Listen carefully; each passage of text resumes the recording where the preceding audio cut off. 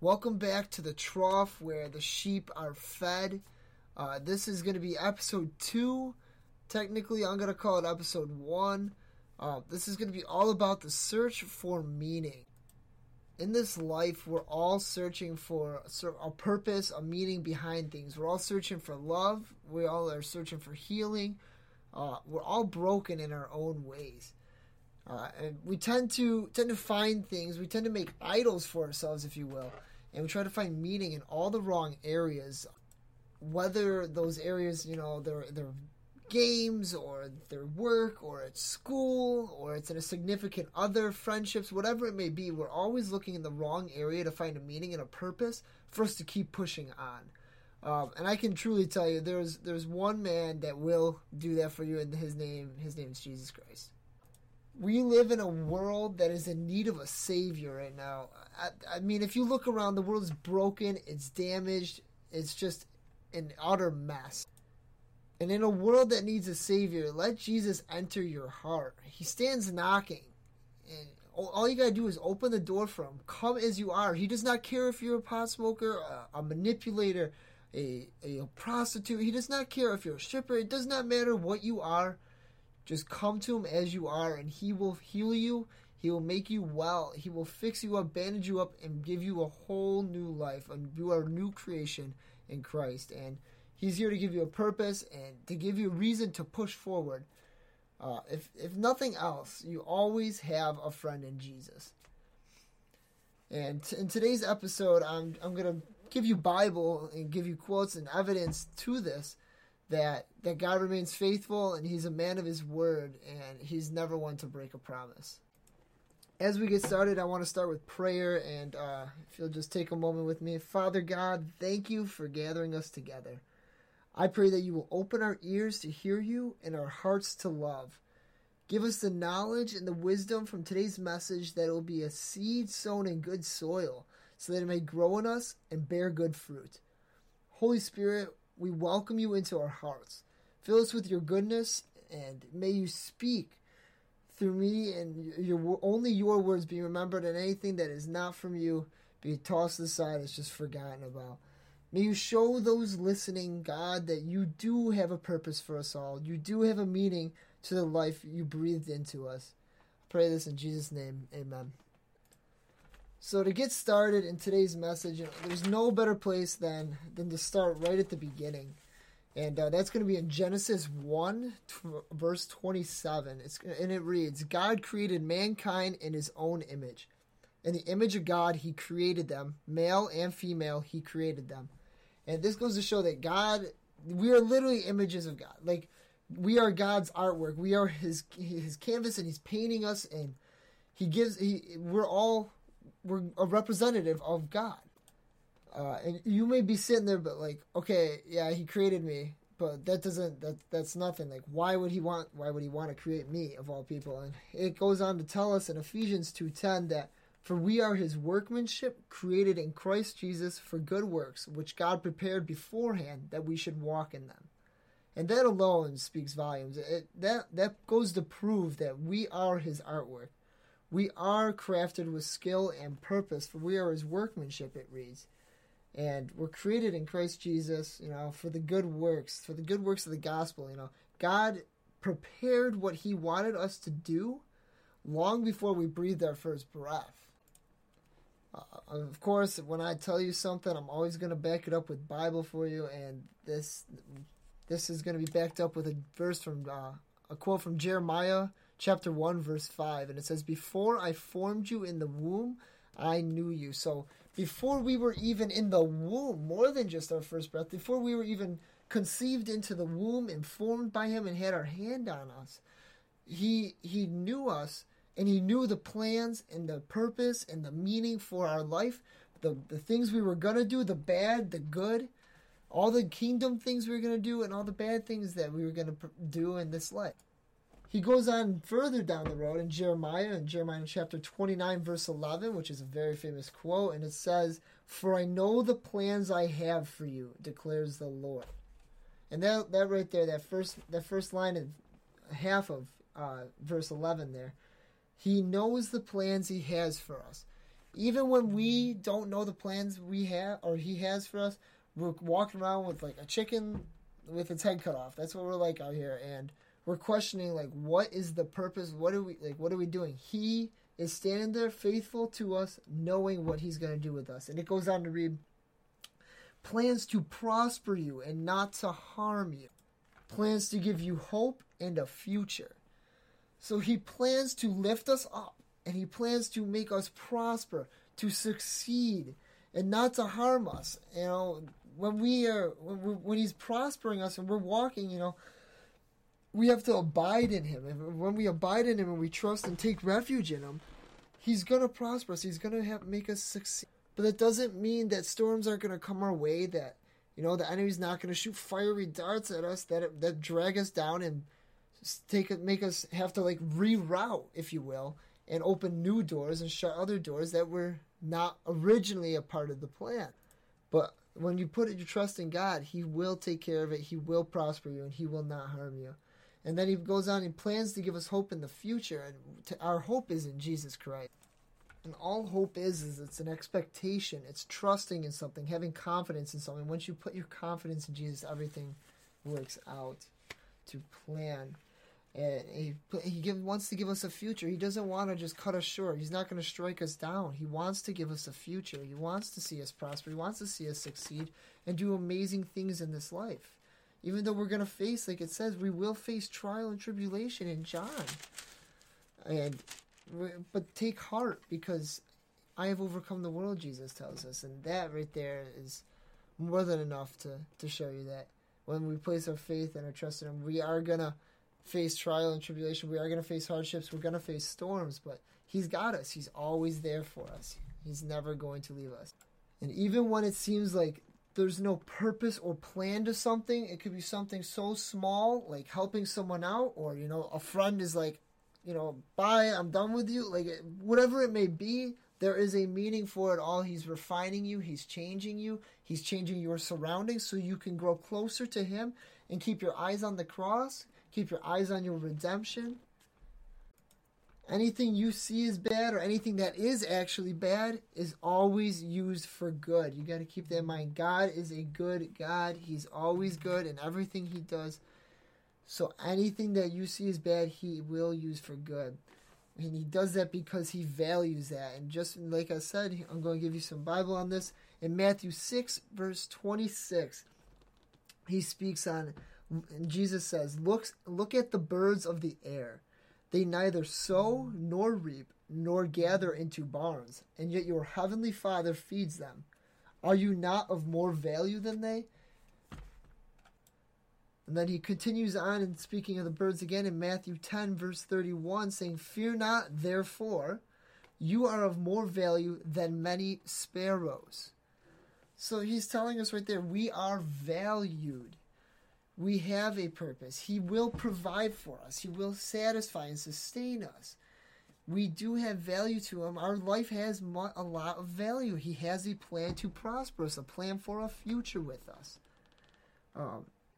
You know, our lives come with a price, and the price is so high to God that he doesn't ever want to sell you. It's you're not up for sale once you're with him. You know, and God's faithfulness, it goes on, and if for a moment I just want to talk about it, that even when you feel like he's not there for you, he always is. And we see it in 2 Timothy 2:13. If we are faithless, he remains faithful. He cannot deny himself. In situations where we feel like we would have walked away, I mean, let's look at ourselves and examine ourselves in the eyes of God and eyes of Christ, and see how good his faithfulness is. And in situations where you're friends with someone, or you're acquaintances with them, and they say they're going to do these crazy things, and you're like, yo, you're talking crazy right now. Like, I'm just going to step away, and you're not remaining faithful to that person. You're not remaining faithful to that relationship. He is always going to remain faithful. Even when we walk away from him, he's going to draw nearer to us, and send the Spirit to convict us and draw us near to him because of his faithfulness. He is so good. He can't deny himself. He'd be breaking a promise if he didn't remain faithful, and that's not who he is. And with that being said, I just want to say another prayer real quick, if you will join me with this. It's a prayer of thanksgiving, and it's, Lord, thank you for being you. Thank you for never breaking any of your promises. Thank you for being a true friend, the true good shepherd. As it is written, greater love has no one than this, that someone laid down his life for his friend. And that's in John 15:13. You are the great sustainer, the definition of love. Nothing is more satisfying nor pleasing than your love, grace, and mercy. Thank you for your faithfulness. Where I would have walked away, you drew even closer. Thank you for the Holy Spirit. For the Holy Spirit, thank you for the conviction to help sanctify us for our anointing. You are a God deserving of all praise, full of beauty and splendor. I pray in Jesus' name. I want to touch on a couple. This is a bit of a longer section to this podcast episode here, and this one's going to be this part's going to be about the parable of the prodigal son, and the prodigal son is all about, like, a prodigal is a lavish, a foolish spender. And when you put it in with the son, or prodigal son, or prodigal daughter, it's someone who leaves their parents to do things they don't approve of, but then feels sorry and returns home. Now, we are all God's creation. We may not all be God's children, but we are all God's creation. Once you accept Jesus into your heart and into your life, you are his children now, and you are the prodigal, the creation who walked away because you thought you knew better. You wanted to run your own life. You thought you knew better than God. You thought your ways were better than his. And then you realized you became broken in this and there, and so many things happened that you're like, God, I need you. There's a reason you're sitting here right now listening to this. God has a purpose for you and a meaning for you, and it's taught here in the prodigal son, and that we as creations walk away. We tend to walk away from him, but then eventually we realize our ways are not better, and we come back to him. And instead of him, we get this idea of God that he's just going to be kind of either not accept us back at all, or he's going to be very stiff with us or anything, but that's not the case at all in the prodigal. And it says here, and I quote in Luke 15:18, Father, I have sinned against heaven and before you. I am no longer worthy to be called your son. Treat me as one of your hired servants. Now, this is the story. This is a figurative story of two sons who walked away from their father. One walked away, one stayed near. And he's saying, Father, I've sinned against you. He's confessing with his mouth and his heart that he's sinned against you and heaven. He's sinned against his father and his heaven. And he's no longer worthy to be called the son. So treat me as a servant. Treat me as a low, like at the low of the pyramid here. Just treat me just as a slave, more or less. And the father, while he was still a long way off, his father saw him, and he felt compassion. Just like our Father God in heaven, Jesus in heaven, when they see us turning back, they feel compassion for us. And they come running to us as we come running to the Father. And they embrace us. They take us in, and he makes us feel loved again. He makes us feel whole again. He gives us the sense of purpose and sense of meaning we need in our lives. Our brokenness needs healing. Otherwise, we're never going to be able to be our true selves. It goes on now in verse 32 here, and it says, It was fitting to celebrate and be glad, for this your brother was dead and is alive. He was lost and is found. And it's like Amazing Grace. I was lost, and now I can see, whatever. I was blind, and now I can see, and lost and found, and and that's exactly what it is. Not to shrug it off, but it's amazing grace that we are able to have this kind of Father, this kind of God in our lives. For we're dead in our sin. Our spirit and soul is dead, because sin is the definition of death. When we're dead in sin, and then we confess our sins and we come back to the Father, he's going to embrace us. He's going to wash us clean, and our sins and our debts are going to be forgiven and washed away. Another great example of the great grace of God is in Luke 15, verses 3 through 7 here. And it's the parable of the lost sheep. And in it talks about I'm going to read starting at 3. What man of you, having 100 sheep, if he has lost one of them, does not leave the 99 in the open country and go after the one that is lost until he finds it? And when he has found it, he lays it on his shoulders, rejoicing. So when we are that one lost sheep, Jesus being the good shepherd, he is going to leave the 99 that are faithful to him, and he's going to pull us back in. He's going to come and get us the one that went astray, the prodigal that went astray, and pull us back to his love. For there's no better love than the love of Jesus, the one that lays down his life for his friends. And it goes on here, and it says in verse 6, rejoice with me, for I have found my sheep that was lost. Just so I tell you, there will be more joy in heaven over one sinner who repents than over 99 righteous persons who need no repentance. And that is exactly how God's grace, mercy, and love work. I can see where you might feel like, okay, where are you going with this right now? This is kind of like off topic of the meat. But I just want to take a step back and look at this. The prodigal and the sheep. When we are the prodigal and we run away, just like the one sheep runs away, God, the Father doesn't just forget about his son in that story of the prodigal son. The Father still remembers that son. The Father still remembers who he was, and he waits for his return. He keeps steadfast and hoping that he will return one day. Just as the good shepherd goes and finds the one, he leaves the 99 for the one. He knows you by name. The God of the universe, the creator of everything, knows us by name and seeks us out to give us a purpose, to give us plans to prosper, to give us hope and to give us a future. You have meaning in everything, and he is doing everything he possibly can to wrap you into his love, to go out and find you, to hope that you're going to come to him. If you're listening to this right now and you're not believing, you're still on the fence, he is sitting there waiting. He is knocking at the door, waiting for you to come to him and waiting for you to open up to him so that he can show you his great love, his great mercy. This all correlates back to having a meaning, because why would he just want you in if he didn't have a purpose, if he didn't have a meaning for you?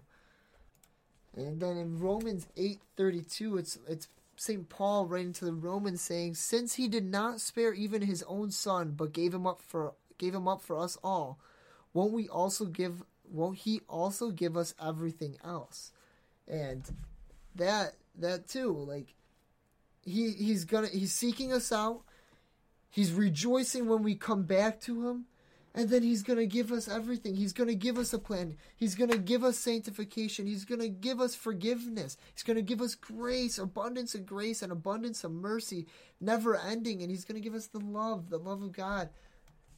If you read in KJV, it says charity is, God is, and God is the God of love.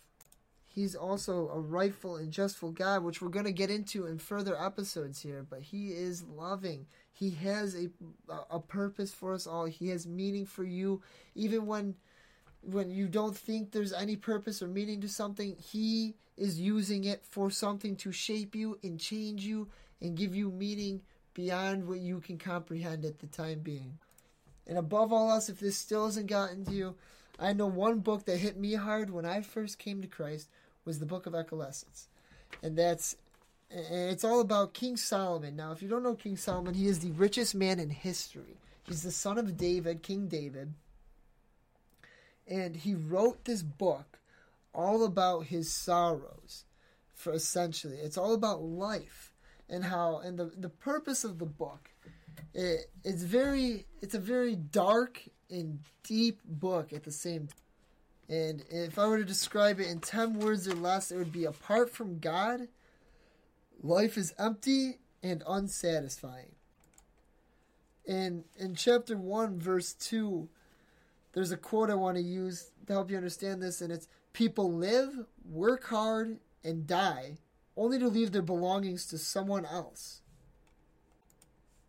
So, what is the purpose of life without God then?